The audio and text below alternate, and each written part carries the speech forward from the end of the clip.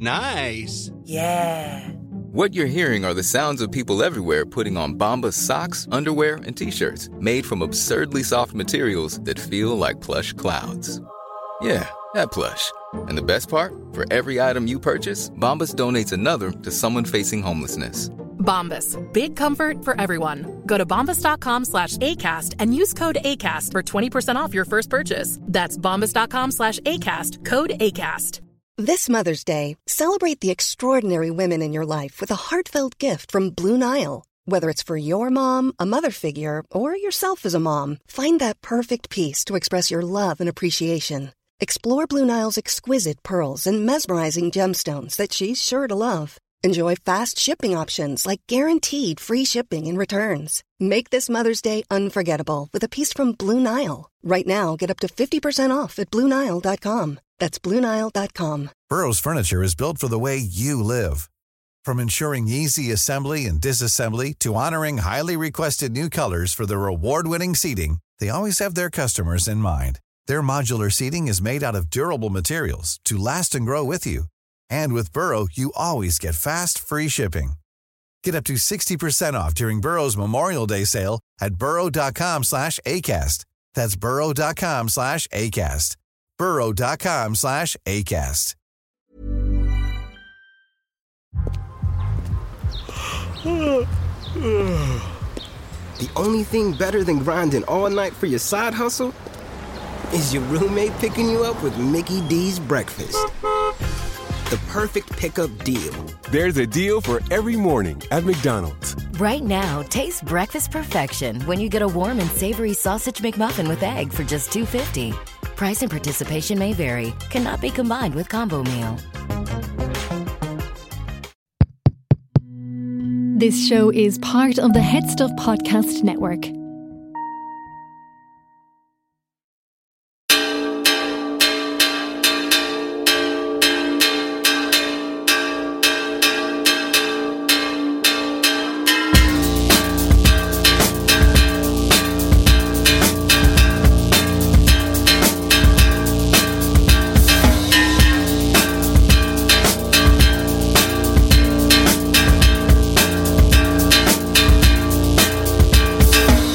Hello, my name is Dave Hanready and there will be no encore. Welcome back to another interview-focused episode of the show. First up, I just want to say a quick thank you to everybody who listened and who got in touch about last week's conversation with David Balfe of For Those I Love. People seem to have really taken a lot from that episode and that interview, and I'm absolutely delighted, so thank you so much for that.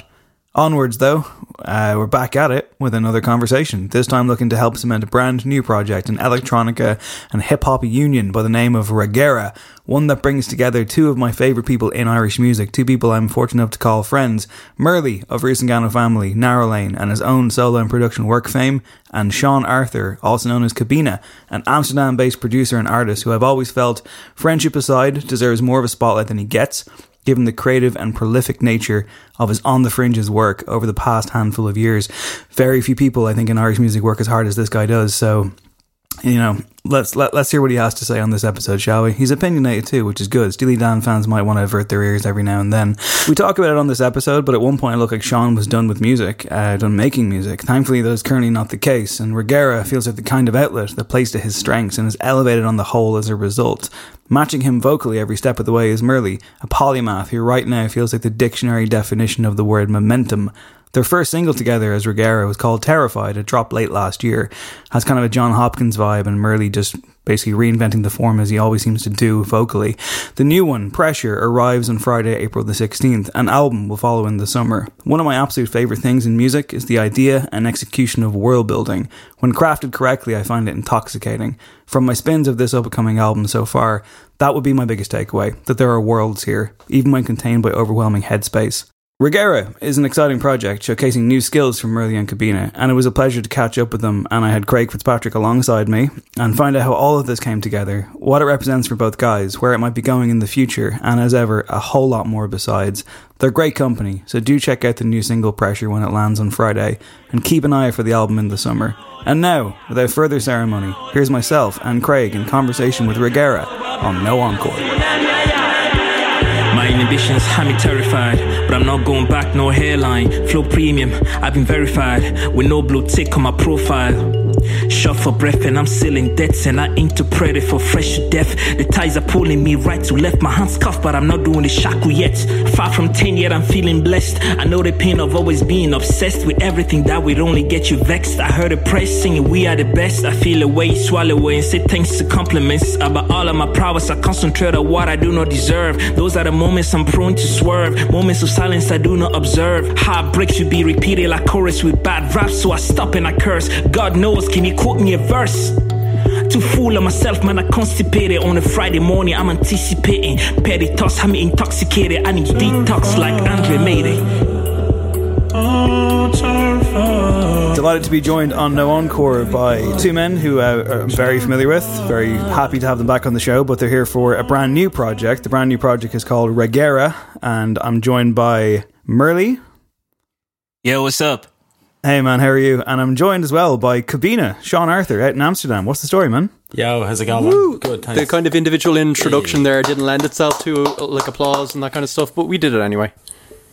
I got the applause. Yeah, Craig always insists on applause. You have to. I'm quite the hype man. It's exciting. It's a Friday evening here. So like I'm in Dublin. Craig's in Kildare. Sean's in Amsterdam. Merely, you're in Limerick, I presume. I am. This is amazing. This is like the most, I guess, like far-reaching interview I think we've ever done. Adam's here as well on the call, but he's not gotten a microphone, so he's also in Dublin. So it's really, it's really who's who. International. Yeah.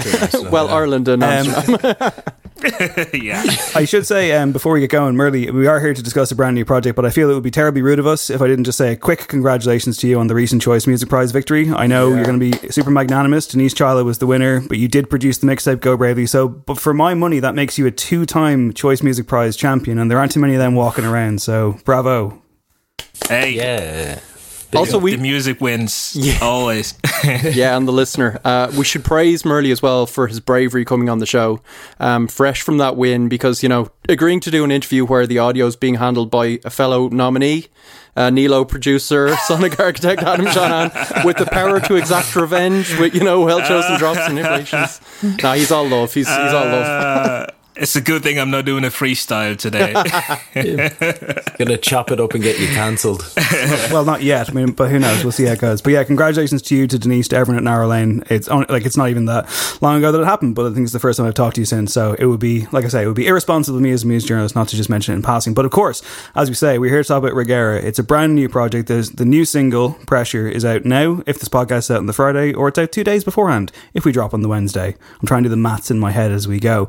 But this is an exciting project. It's one that I'm curious. I want to hear the background about how this came together. I mean, was this a case of, you know, realizing there was something of substance here worthy of making an entire album? Was that always the plan? Or was it a situation where you guys just worked together and thought it would be one and done? Because it is a full-fledged project. It is very much you guys coming together. So we'll start with you, Merly. How did this project begin in essence? Yeah, so it's very interesting because it was like about 2 years ago, I was over in Spain when I was mixing Go Bravely actually at the time. So I went away to mix the record, and while I was away, I was in Granada, I think at the time, and Sean hit me up with he sent me like a few beats, and then he was like, because we were talking over on Twitter, I think. And then he was like, yeah, I'm going to send you, I just made this beat and I think you'll be great on it. So he sent me like 4 beats, I think. So I listened to them and I was like, oh yeah, these are actually great. Like I'll actually write you more than just one.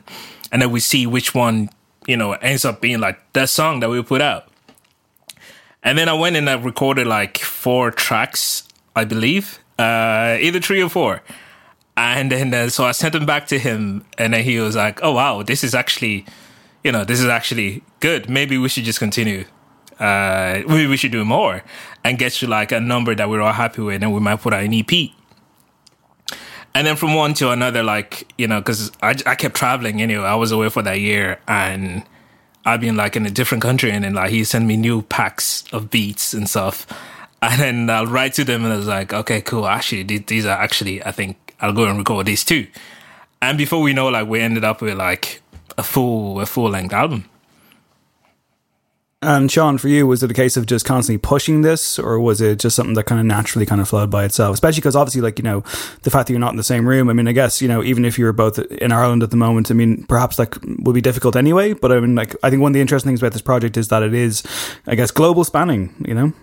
Yeah, absolutely. I think, weirdly enough, I had been making, I suppose, hip-hop beats for quite a while, and then I released a mixtape via District Mag back in the year they formed, whatever year District Mag started, and then like never followed up on it, and couldn't get any, never followed up on any hip-hop projects after that. I'd worked with a couple of people, and then I think, Murley, you had put out the Invincibles, or one of the earlier projects you put on. Yeah, it was like, I had just put out Illegible, which was like the first single out of the Intangible at the time. Intangible, sorry. And it was so good, and I was like, I think I remember my first message, I said, I hope this doesn't come across like me being a leech, but I really like the new track, and I want you to try jump on this particular beat. That was Illegible. Yeah.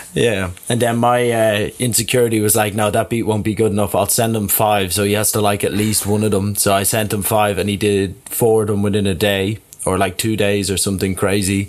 And then I was like, oh shit, this is something. There was just like, it was really easy. There was no back and forth arguments about the tracks, and it was just like, oh, I like where you went with that. And every time I'd send it, Murdy would surprise me with like a totally different take to what I thought he would do. And then I would try send him a weirder beat next time, and he would send something totally different back, and it was just enjoyable, and there was no like time constraints or aim. It was just like, okay, let me buzz off this one, and then he'd email me and say, hey, I'm in a different country, and I'd be like, cool, try this one instead. Yeah, it was good.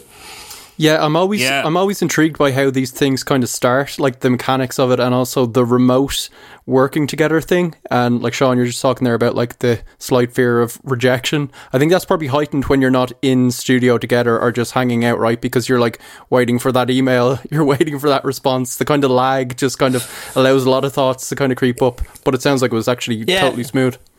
Yeah, like yes and no. On one hand, it was like, the fear of reaching out, because I'd followed Murley through Rusangano, a few other things beforehand, and been a big fan. I think we actually met like years back through Brendan Canty, but like for a split second. And I always had it in the back of my head, I wanted to send him stuff. And then I found these beats. But what was kind of nice about doing it via Twitter was I could send it and then just delete the Twitter app for the foreseeable future if he never came back to me. I just could ignore it. Whereas if I was in the room, I'd see the immediate like rejection and horror of it. That's so this way I was like, out of sight, out of mind. So it was a bit of both, I guess, though, to pick up on what Craig said, like, I mean, I've never made music in this kind of fashion. I haven't made music for a very long time, but it was your standard, like, you know, 4 lads in a fucking practice room. But I mean, it's weird because I'm a writer, but like text, you know, on it, even if it was Murley coming back and being like, this is great, I think just seeing it written down in an email, I'd be like, oh, what does he mean by that?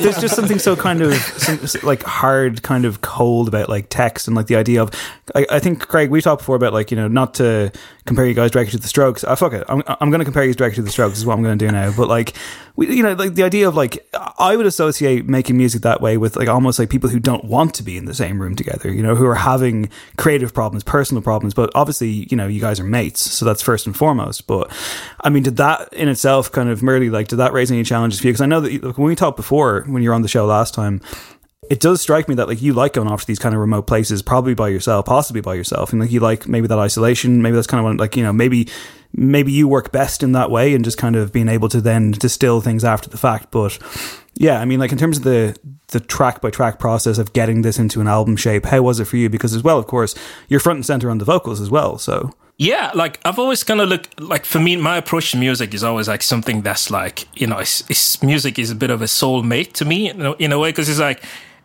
it should be a direct reflection of what I'm living, you know.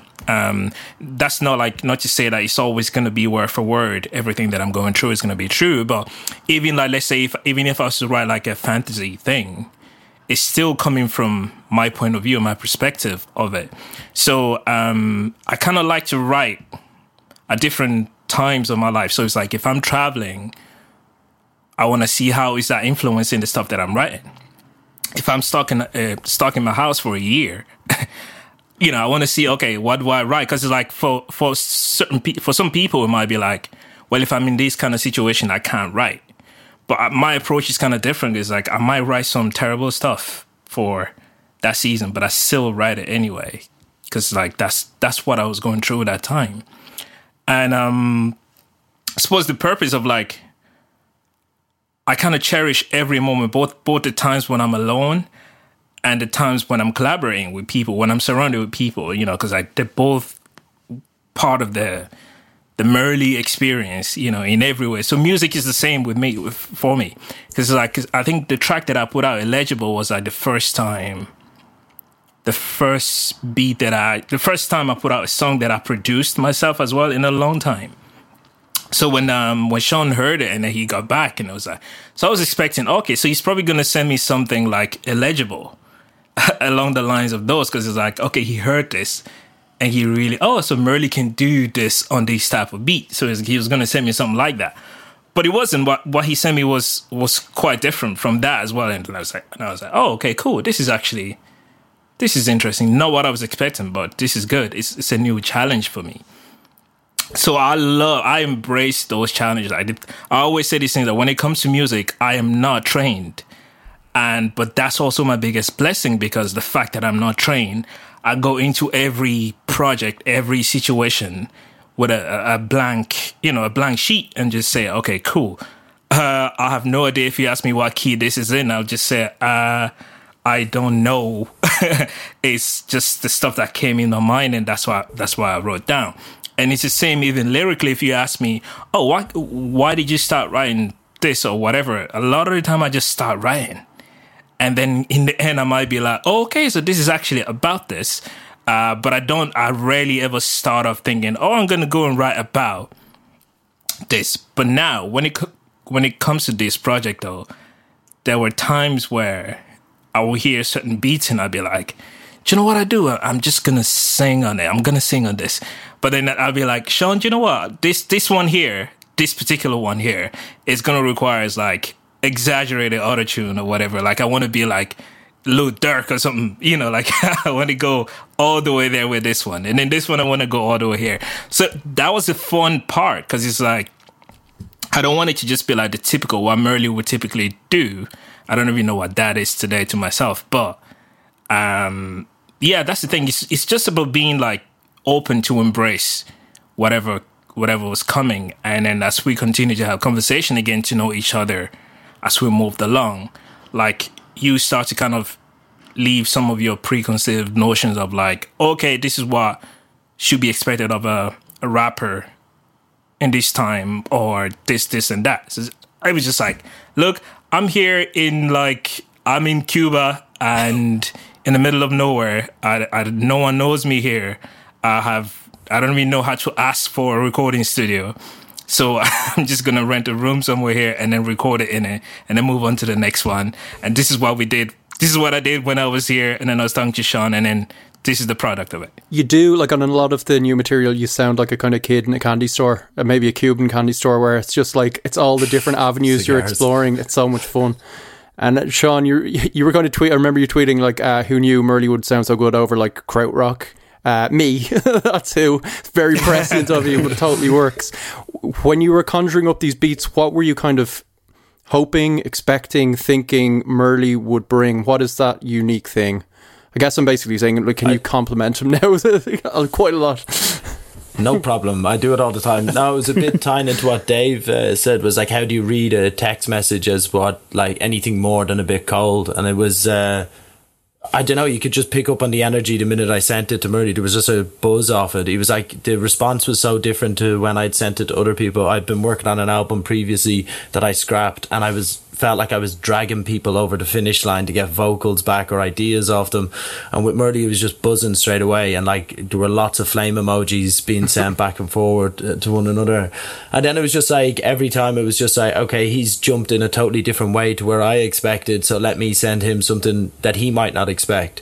And I think both of us are a bit like we're interested in all sorts, and that was the whole attraction of it. It was like, let me see how we can piece together totally different aspects than what Murley might be expected to be making. So I don't think anybody would expect, well, maybe they would have expected him on a krautrock beat, but I hadn't heard it up till then. Or like, let's do a beat based on a kind of a 90s R&B tune, like a Mario Let Me Love You style vibe on one of the tracks. Sean's favourite song of all time. That's my favourite song of all time, no lie, since I'm about 15. It's a damn good song. It's a very good choice, yeah. Yeah, no, it has never changed. Even like during my emo days or whatever, I was like, no, I'm not hiding your North Star. Yeah, but hang on, can I ask you, during your emo days, did you hide it? Did you play Tough Guy? No, absolutely. Oh wow, not. so everyone knew. Well, I also went to school in Donamead in the Grange, and like basically everybody went with their thought Mario Let Me Love You was cool, and they could beat up my emo friends, so I had protection. It was like it was a safety net. But it was just a buzz. It was just like, I think anybody, not that there'd be lots of people out there who would, but anybody who knows the music I make, it tends to be quite varied from one track to the next. It's like, even last year I released something that was totally different than what was before, but there tends to be maybe a bit of a thread in there, I think, in terms of the atmosphere of them. And I think that was what I was conscious of. Although I wasn't building it towards an album, I was like, okay, I want to try a different type of beat or a different type of percussion or different keys or whatever, but I always wanted to keep it in the same world in some way, so that there's a cohesiveness to it, because I didn't want to make it in, I never wanted to make a mixtape with Murdy. It was like, I want this to be a good body of work, whether it's 3 songs, 10 songs, or like whatever in between. So yeah, that was kind of the idea, I suppose. And Sean, can I ask you, and it's up to you kind of how much of this you want to get into, and totally cool either way, but like, I wonder, does this project represent something of a rebirth for you? Because there was a point last year, and I think you did tweet out, I think you did all but say, like, I think I'm done. Like, I think you said that you were considering walking away from music, and obviously a lot has happened since then, and I know you've been very active in numerous different things, but obviously this project in particular does to me feel like some kind of lifeblood or something. And I wonder, did it take working with someone like Murley, or was there kind of a conscientious decision along the way to kind of reverse how you were feeling? And I know that, like, you know, it wasn't a dramatic pronouncement, it was more of you being honest with people. So I guess if you want to take us through that, like. Yeah, I don't think it was ever conscientious, but like, as you know, Dave, from our own conversations, I tend to shoot a bit from the hip. I probably don't think about things as long as I should, but that's why I love you, man. Yeah, yeah. Well, from a bit of the love you too, buddy. From the background, well, I hate not reciprocating when somebody says I love you. So it was forced to, Dave. We all love you. I got that clarified. Wouldn't have occurred otherwise. No. Of course, Dave knows it's true. But no, I think there was a weird crossover between my personal circumstances and this project. Me and Murley had started putting some tracks together, and at the same time I had started working on an album. Well, actually the album musically was finished, and I was trying to get vocalists together, and there was some interest from a label, and it felt like it was moving really well.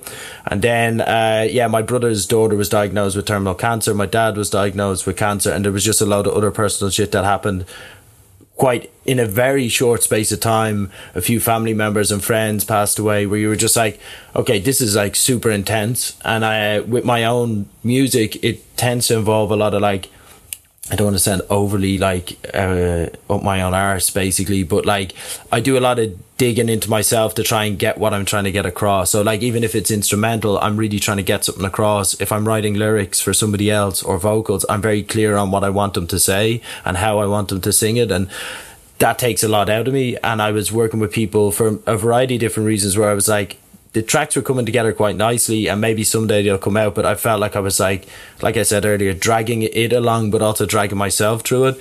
And then just things got super overwhelming personally. And I remember I think I pinged Murdy a message. We'd just gotten the tracks, I just finished mixing the tracks, I think, and we're getting ready to send them for mastering.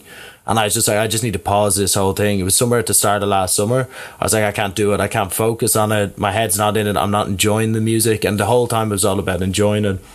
So like, when I announced the Kobina thing was over, such it kind of is still at the moment. I don't really have any Kobina music. Well, I've tons and tons of tracks, but I haven't really been writing it, and we'll see what happens. But this has just been so enjoyable. I think it was somewhere around September last year, I texted Murray, I was like, I'm ready to go, and he was like, yeah, let's do it. But even in the interim of that, like, we were touching base with one another, being like, how's it going?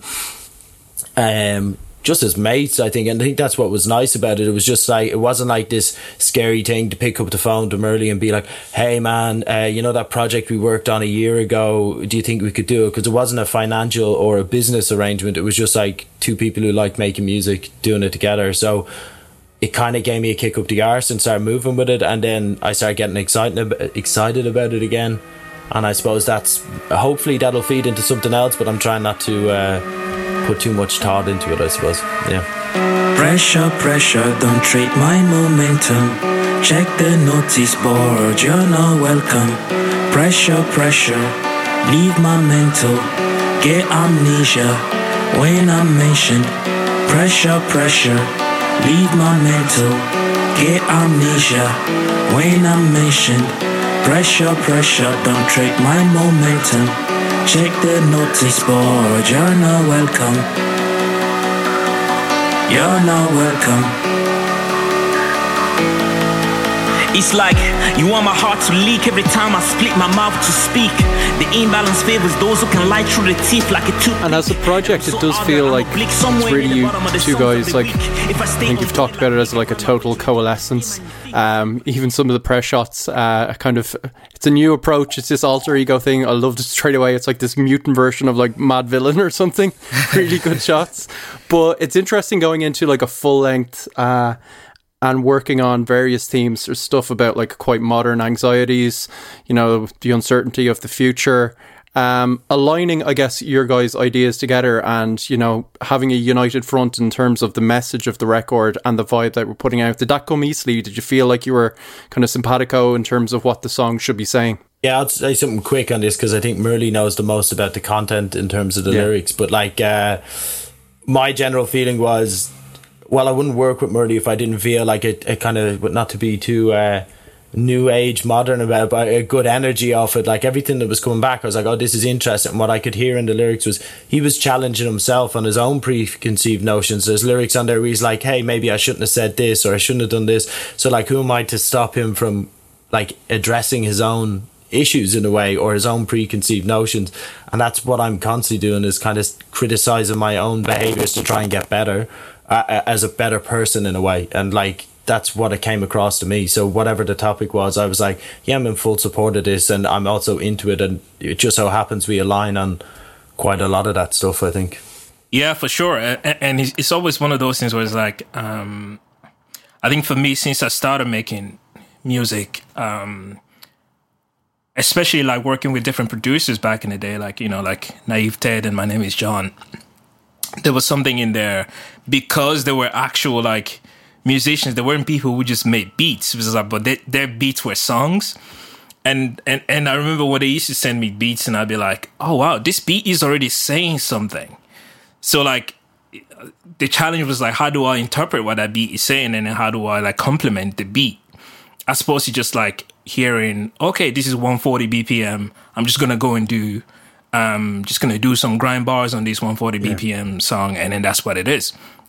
It's always like, okay, I'll listen to it over and over again and say, okay, cool, there's like a sentiment here. Even though I might not know the theme, but it's like, okay, this is how I'm feeling. And does that actually work with what this beat is telling me here? So then when I started working with Sean as well, it's the same thing, because it's like, okay, there's a feel here as well, and I'm not just gonna be like, if the beat feel like it's winter just because I'm in like 40 degrees somewhere in Trinidad doesn't mean that, oh, okay, so let's just turn it into a summer song. I mean, there was like, I'm hearing like a cold, you know, it should be somewhere up in the mountains in like Siberia or something. So that is like, it's just being conscious of like, okay, there is a feel here throughout this song, and then not matching it, but just being aware of that as I write to it. So yeah, that's kind of how they came along, really. Murley, if I could ask you, I mean, you said something earlier, like you mentioned lyrically, you mentioned that you might not know where you're going necessarily in that regard, or maybe as you're even kind of saying it there as well. Like, I mean, like, where you are doesn't necessarily mean where you are in your head. And I think over the years interviewing people, I'm increasingly reluctant to ask people to spell it out because it's a very personal thing, and ambiguity is great, right? But I think with like, so take a track like Terrified, which was the first release. It was a pleasure to listen back to it again now in the context of the album, especially because, I mean, I know this is like one of the most used words in the music journalist book, but like this song is such a grower to me. I always liked it, but it makes a lot more sense to me now. And I kind of hear Craig kind of alludes to the anxieties and like that kind of even like, I guess Sean's kind of John Hopkins-esque kind of mood in the background, which I love that stuff so much. But it made a bit more sense to me now. And then it's funny because like you combine that with like the new single Pressure, and even those names alone spell out like, you know, very kind of potential stark states of mind. But what I got from you throughout the record was that I couldn't pin you down at all in a good way. And what I thought was interesting was, and I don't know if this is the last line of the album, but I feel like it's one of the last lines, if not the last one, but the last thing I can recall you saying is thank you. And to me, I was like, it felt like you were saying it to yourself. And I know that's me kind of projecting quite a lot out there, but I almost felt like you were taking us through this kind of very specific, you know, through line that is simultaneously for the listener, but also something very, very personal for you. So that's why earlier on when you said like, you know, lyrically, I'm not sure where I'm at, I was like, because I have no fucking idea either, but I love it. Like it felt like you were kind of confessing stuff to us that like, you know, that kind of shared experience thing where it's like, I've no idea what he's necessarily going through, but there's a seam here. And I think it works. I think it links up really, really, really, really well with the music. Like it very much kind of like, I found it hard to tune out of. I kind of put it on today a few times, and I put it on for at one stage I was trying to read some like stories for a radio thing I had to do, and I couldn't focus on the words because I just kept listening into what was on my headphones. So as always, I don't have a question here, it's just me rambling. But it's interesting that you pick that last song, because the sequencing was something I was really keen on. I think like we're music fans first, and it's like the story of a album has always been super important to me, but the track Out Loud I think is the last song, and it was one of the first songs we did. I think it's like the 6th song we did or something, but as soon as we did it I was like, that would be a sick album closer, because it's like I used like really basic like Casio keyboard hip hop like samples in it, where it's like something you might hear back in the early 90s, but then the synths and stuff I used, I was like, I wonder could I put something totally different. And when the synth kicks in on that track, I was like, I hope that brings it in a totally different place. But it was really like when Murdy put his vocal on it, it was really like, not in a negative sense, but like a rant. It's like he's up on his fucking soapbox and he's like, getting this off my chest. I was like, that's just such a cleansing way to finish the album, because it's not like vitriol. It's like, it's just like that feeling when you just ring a mate and you just want to say what you need to say, and then they don't even need to answer, and you're just like, okay, I'm done. Okay, that's it. Especially like with the last shit of the last few years or whatever, I think the amount of times I picked up the phone and just sent a voice note, and I'm like, I don't even care if they don't respond, I just needed to like spit that off. And that's the vibe I got off that one. That was like, that was sick. And again, that wasn't really an answer, but it wasn't really a question, so it's but I suppose like I think they're all things that we can, it's probably why we all love music, you know. I suppose that's the one thing we all definitely have in common here. It's the fact that it allows us to go to that place, you know.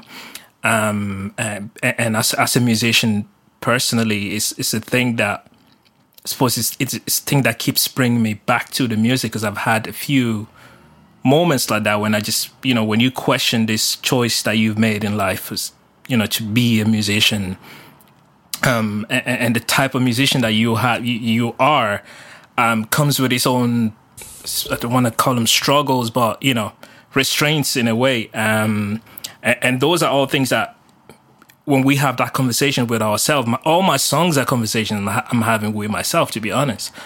And I listen back to some of them and I'd be like, wow, okay, I've overcome that. You know, this one is still very much a thing. But finding an avenue to express them is an important thing to me, for me. So, a lot of the songs on this record actually speak directly into where I was when I was in all of those different places, you know, because I always question like, okay, so what am I doing next? So it's like, you know, had just done this project with this and then did this, and then it's like, okay, so but where am I going though? What exactly is my target here? And I'll be honest and say sometimes I don't know what my target is. You know, most of the time I kind of, I know where I want to go in life. But music as a career and the things that come with it, I have my aspirations as well. But a lot of time you only have the situation you find yourself in to deal with. And you're too focused on trying to get out of that situation to even think of what comes next after that. But again, that's why I love collaborations, because you get to you get to feed off of other people's energy as well, and the things that they bring to the table. And then all of a sudden you forget about your own situation, because if I'm too caught up in my own ideas of like the things that I'm trying to do or trying to get out of my own head, sometimes I might not actually get out at all. But working with other people, just like, I suppose it leads to other conversations, and those conversations feed back into the music, and it's like, okay, cool.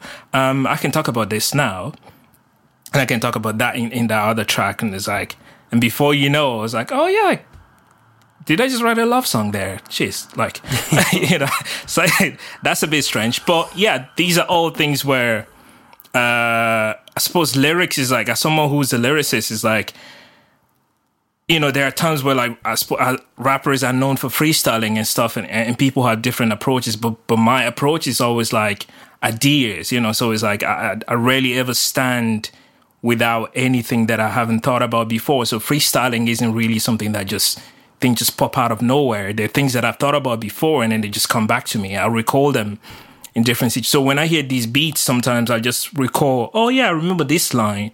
Just remind me of that line that I thought of like years ago. And then I'll start off with it. It's like, there's one song on it, I think it's Whispers actually, where it's like, I think the first 4 lines of it were like lines that I've been playing them in my head, like even way before I called I used Merly as my artist name, you know. Wow. So way before Risangano and everything. But I just never used them in any song at all.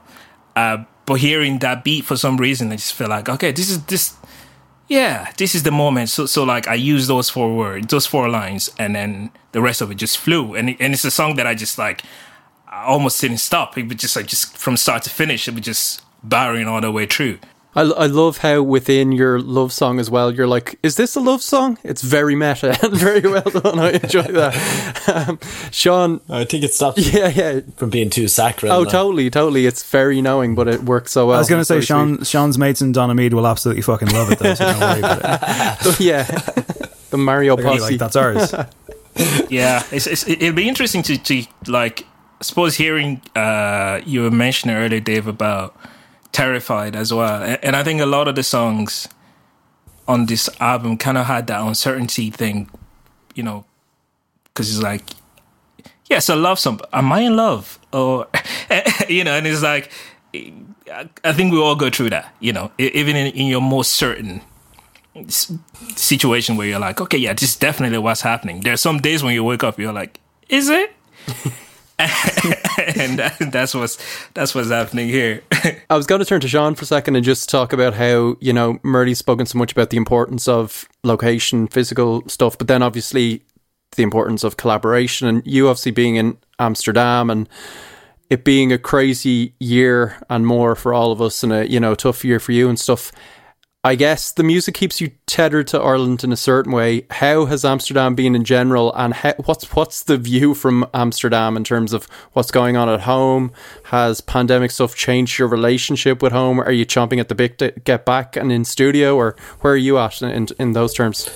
Yeah, well, that's many layers to that question. I would say, firstly, put me in charge. I'll solve the pandemic. No, it's. We're going to get political in a minute. I thought that's where you're going with this. I was getting ready to get my anti-vax on. Like, even I was like, where is he going with this question? I did finish with a question though.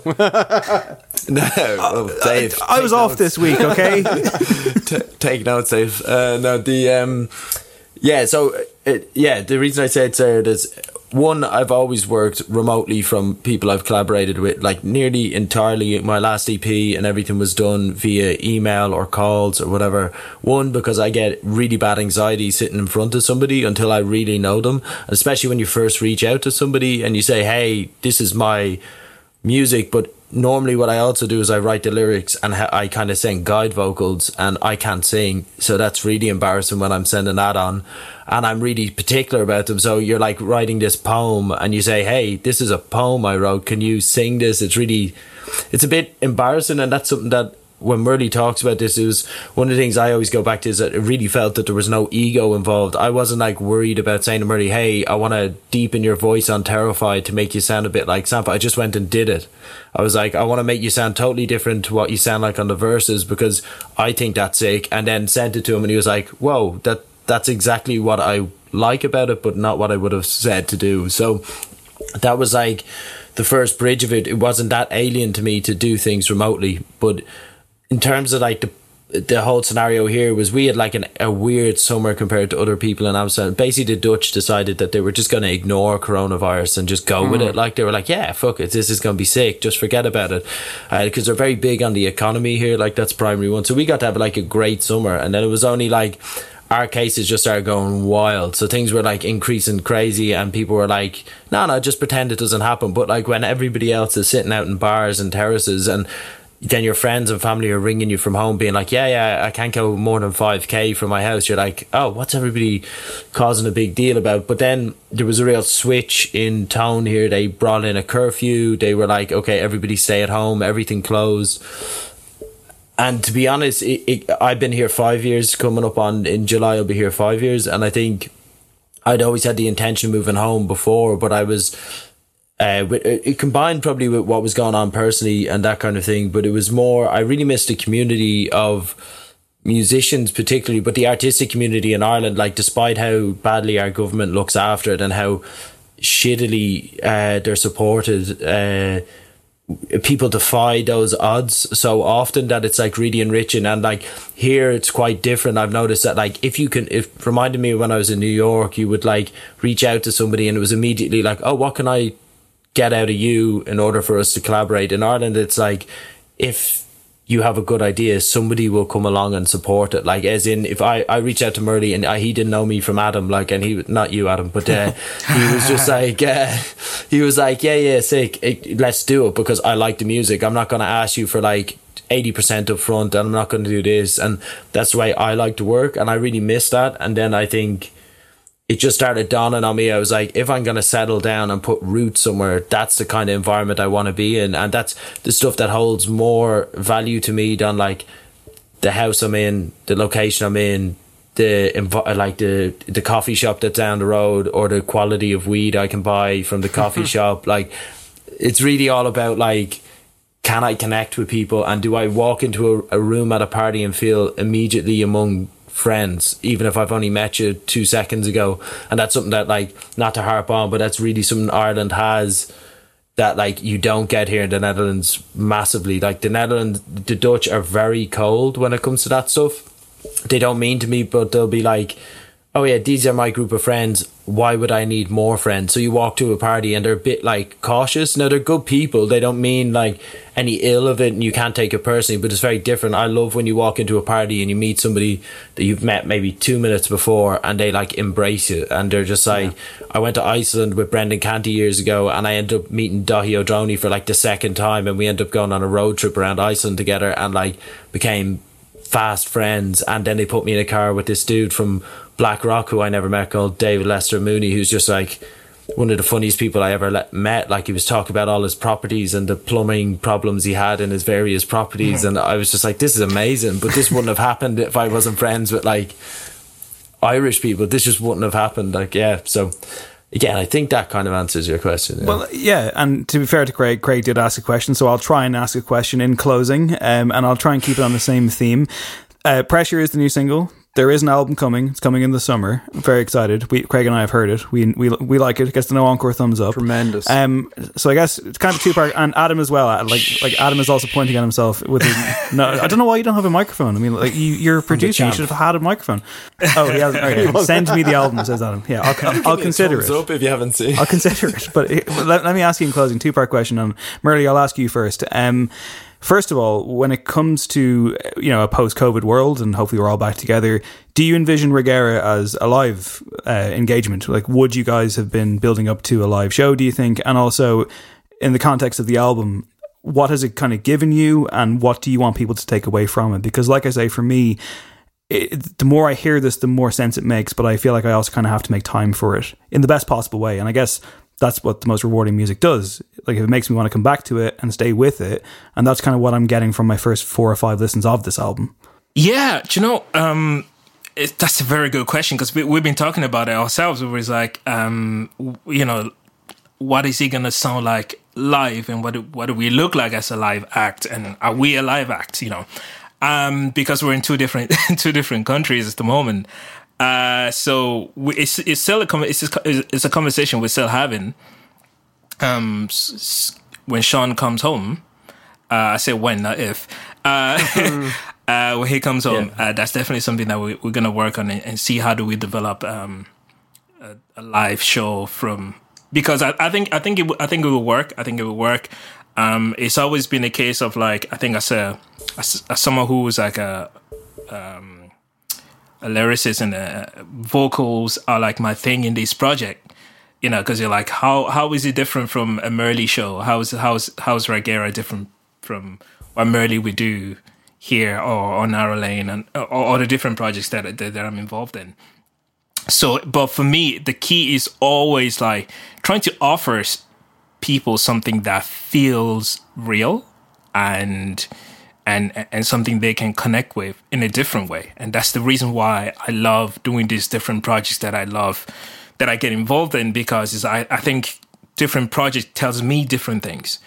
And I just hope that it does the same to everyone who listens to him too. So, like, I hate for you to come across and to listen to this and be like, oh yeah, that was just until the wheels fall off. It's like, I don't think it is. For myself, I don't think it is. So when I approach it in a live kind of way, I would love to approach it from a different perspective as well.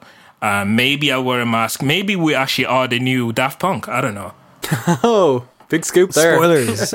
I mean, it puts me in a difficult position with my long-standing conflict with Daft Punk, but it's a new leaf. I will support this project. I'm happy for it to happen. You could have said Slipknot. You said Daft Punk. It's fine. I'll go along with it. Sean, do you echo those sentiments? One more time. Yeah. Oh man, we are not the next Daft Punk. That fucking album was trash. Anyway, the next Steely Dan. Totally on your side. No, also trash. But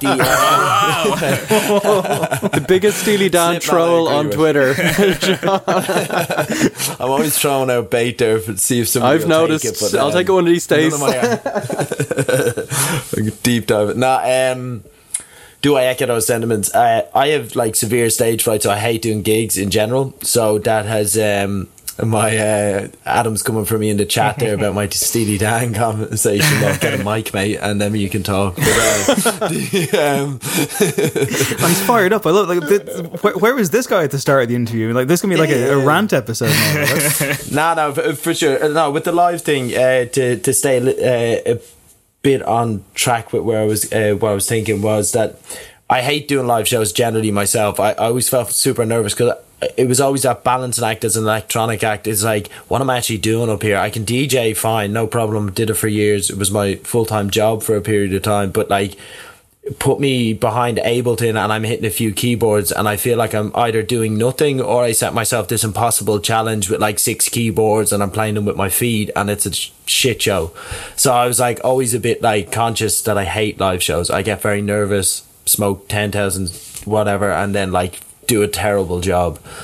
But with this, funnily enough, I'm like, I feel like some of these songs really need to be heard live. Yeah. Like there's some of them I'm like, I would be buzzing to hear these live. So to echo what Murdy was saying is that like, I'd love to do them live, but I'd love to, like we did with the press shots, see what we can do to like do it differently. Like there's a million gigs out there. So how do you make it like exciting, not just for us, but like what would I like to see if I was walking in that crowd and be like, fuck, they did something a bit different. Like I think you see when somebody thinks about the overall context of the music, how big an impact it has, whether it's like Dave, you did that like incredible interview for Those I Love, and like that's somebody who like really has considered the overall context of what they're showing. Or there's like the electronic musician Clue from Dublin, who's like one of my favourites but a good friend as well, and he really considers every aspect of it. And when you go see that, it's like another level to the experience. I'm like, if we can come to some sort of, it might not even be visually, it might be just how we play the songs live might be totally different, or we might do it in a smaller environment or push people into a weird environment like we don't normally do gigs, but something will have to be a bit off about it. I think that's always what excites me about music, is when it's weird at first and then you keep going back to it because you're like, that wasn't quite right. Actually, it's one of my favourite things about Murley when he jumps on a beat, is the first time I hear it quite often I'm like, that was kind of off. He didn't quite hit that the way I expected him. I'm like, oh, he was off the 2 and the 4 there. Maybe I should tell him. And then I listen to it again. I go, oh, he's on the 1 and the 1 3/4. And I'm like buzzing off. And then it's like, I think music like that sticks with you way longer than something that's perfectly pristine, like Steely Dan or something. Final dig. Oh wow! Final indignation. Oh my god, that was this seamless. Interview isn't going out, isn't it? Such a shame. It's a shame that I like hitting the delete button pretty quickly on this one. That was wonderful. That was like that was like a better segue than I've done in weeks. I think, you know, that was very wow. I'm blown away by that, and I don't know enough about Steely Dan, but I know that both Adam and Craig are shattered by that comment, so bravo.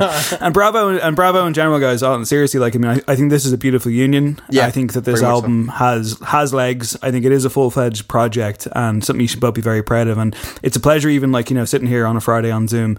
You know, I know we're not in the same room, but it felt like for an hour or 45 minutes that we were, and I know I can tell the kind of the reverence that you guys have for each other, and it was very, very touching just to hear about how you kind of raised each other up during this project and brought it together. So I can't wait to be at a show. Even if you're wearing Daft Punk helmets, I'll be there. I know Craig will as well, despite the Steely Dan trash there. It's fine, I'll get over it. But so Regera is the project. Pressure's new single. There's an album to follow. Murley and Sean, thank you both so much for chatting to us on Encore about it. Thank you guys, thanks for having us. That was beautiful. At least on the surface, that's what I call a magician.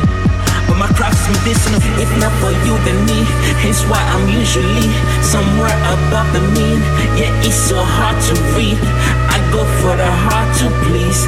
They want my heart to bleed, so they can feel it's deep.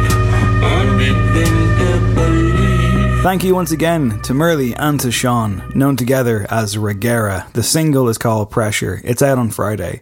The album will follow in the summer, so check it all out, support the guys, they're two of the best going. Also on Friday, of course, the regular No Encore show returns. I'm back on it alongside Craig. We're going to be discussing the new album from Brockhampton and our top 5. We're going boy bands. It's boy band time. We're doing top 5 best and worst boy band songs, which I know we're both incredibly excited about, so that's going to be a fun one. As ever, thank you so much for listening to the show. Hugely appreciated. Tell your friends. Word of mouth is everything. The best advertising you can get. And if you want to support the show, support what we do, you can do that at patreon.com/NoEncore. You'll get bonus episodes. You get previews of episodes to come. There's loads of playlists on there as well. And a direct line to our hearts, of course, you know. So patreon.com/NoEncore. If you want to throw us the price of a pint, it would be hugely, hugely appreciated. Thank you so much. And thank you for listening. Check out Regera. Keep an eye on the guys. My name is Dave Hanratty. This has been No Encore. There will be no Encore, and we're back extremely soon.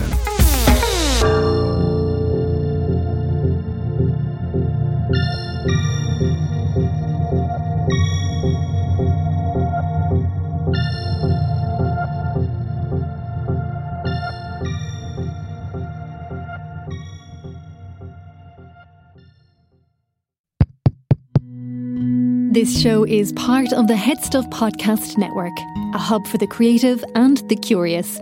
Shows are produced in association with Head Stuff and the Podcast Studios Dublin. Find out more or become a member at headstuffpodcasts.com. Hey, which glasses look better on me? Oh, what's this? Zenni's 3D virtual try-on. Pretty cool, right? I don't know about the purple cat eyes. I think they're fun. What about these tortoiseshell glasses? Or these rimless sunglasses? Oh, what about these clear frames? Wait, are those prices real? Do they have glasses for men?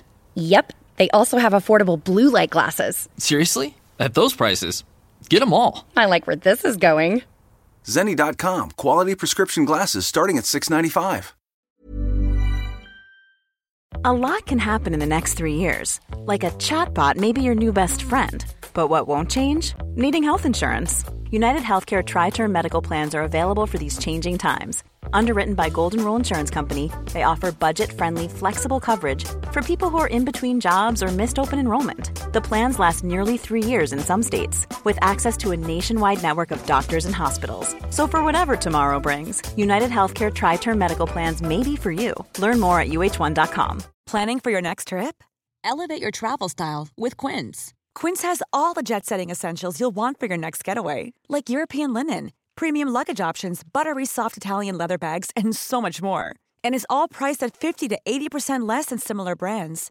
Plus, Quince only works with factories that use safe and ethical manufacturing practices. Pack your bags with high-quality essentials you'll be wearing for vacations to come with Quince. Go to quince.com/pack for free shipping and 365-day returns.